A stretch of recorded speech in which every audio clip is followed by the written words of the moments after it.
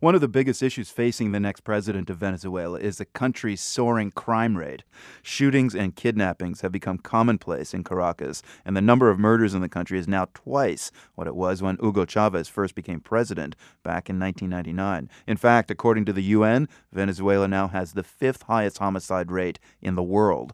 Jeremy McDermott is with InSightCrime, a think tank that studies organized crime in the Americas. He's in Medellin, Colombia. Jeremy, what's led to these high statistics in Venezuela? There's several different elements which came together during President Chavez's administrations, which have led to this epidemic that we have, not just in murders and kidnappings, but also drug trafficking.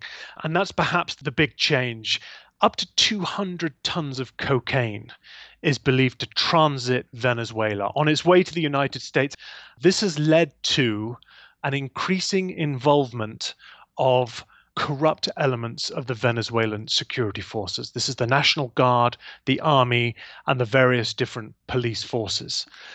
We call them the cartel of the suns. The suns refer to the stars that Venezuelan generals wear on their shoulders. Now, this is obviously going to have a massive knock-on effect because if the people who are supposed to be fighting organized crime are also involved in it, well, then impunity and toleration of criminal activity is going to become widespread. And that's what we're seeing. But Hugo Chavez himself was a soldier. How did he allow the murder rate and this crime rate to just gallop away under him? I mean, he was a populist with a strong arm. It seems he'd have kept his eye on such basic human needs as public safety.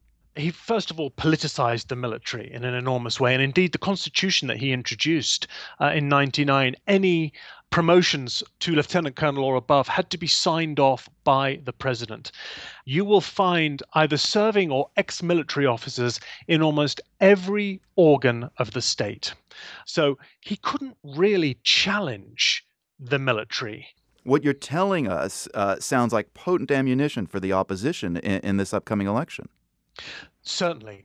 The one thing that was interesting when President Chavez was still alive is that the opposition tried to hammer this point, and it would seem like a political no-brainer, but they never gained any traction. And there was this strange phenomenon where even though Venezuelans were aware and complained heartily about the worsening situation in crime, they did not blame Chavez for it. They blamed incompetent advisors. They blamed corrupt elements in the police and security forces.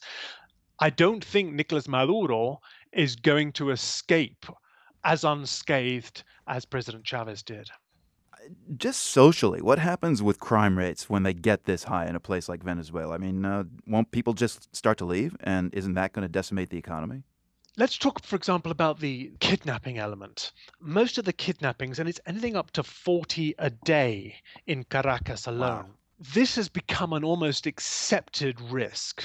Some companies and hospitals, they have a fund.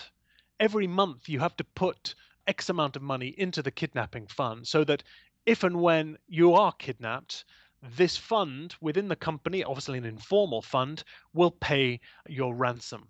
It has become part of the daily fare of the people of Caracas, this threat. Jeremy McDermott with InSightCrime, a think tank that studies organized crime in the Americas. Thanks very much, Jeremy. Thank you.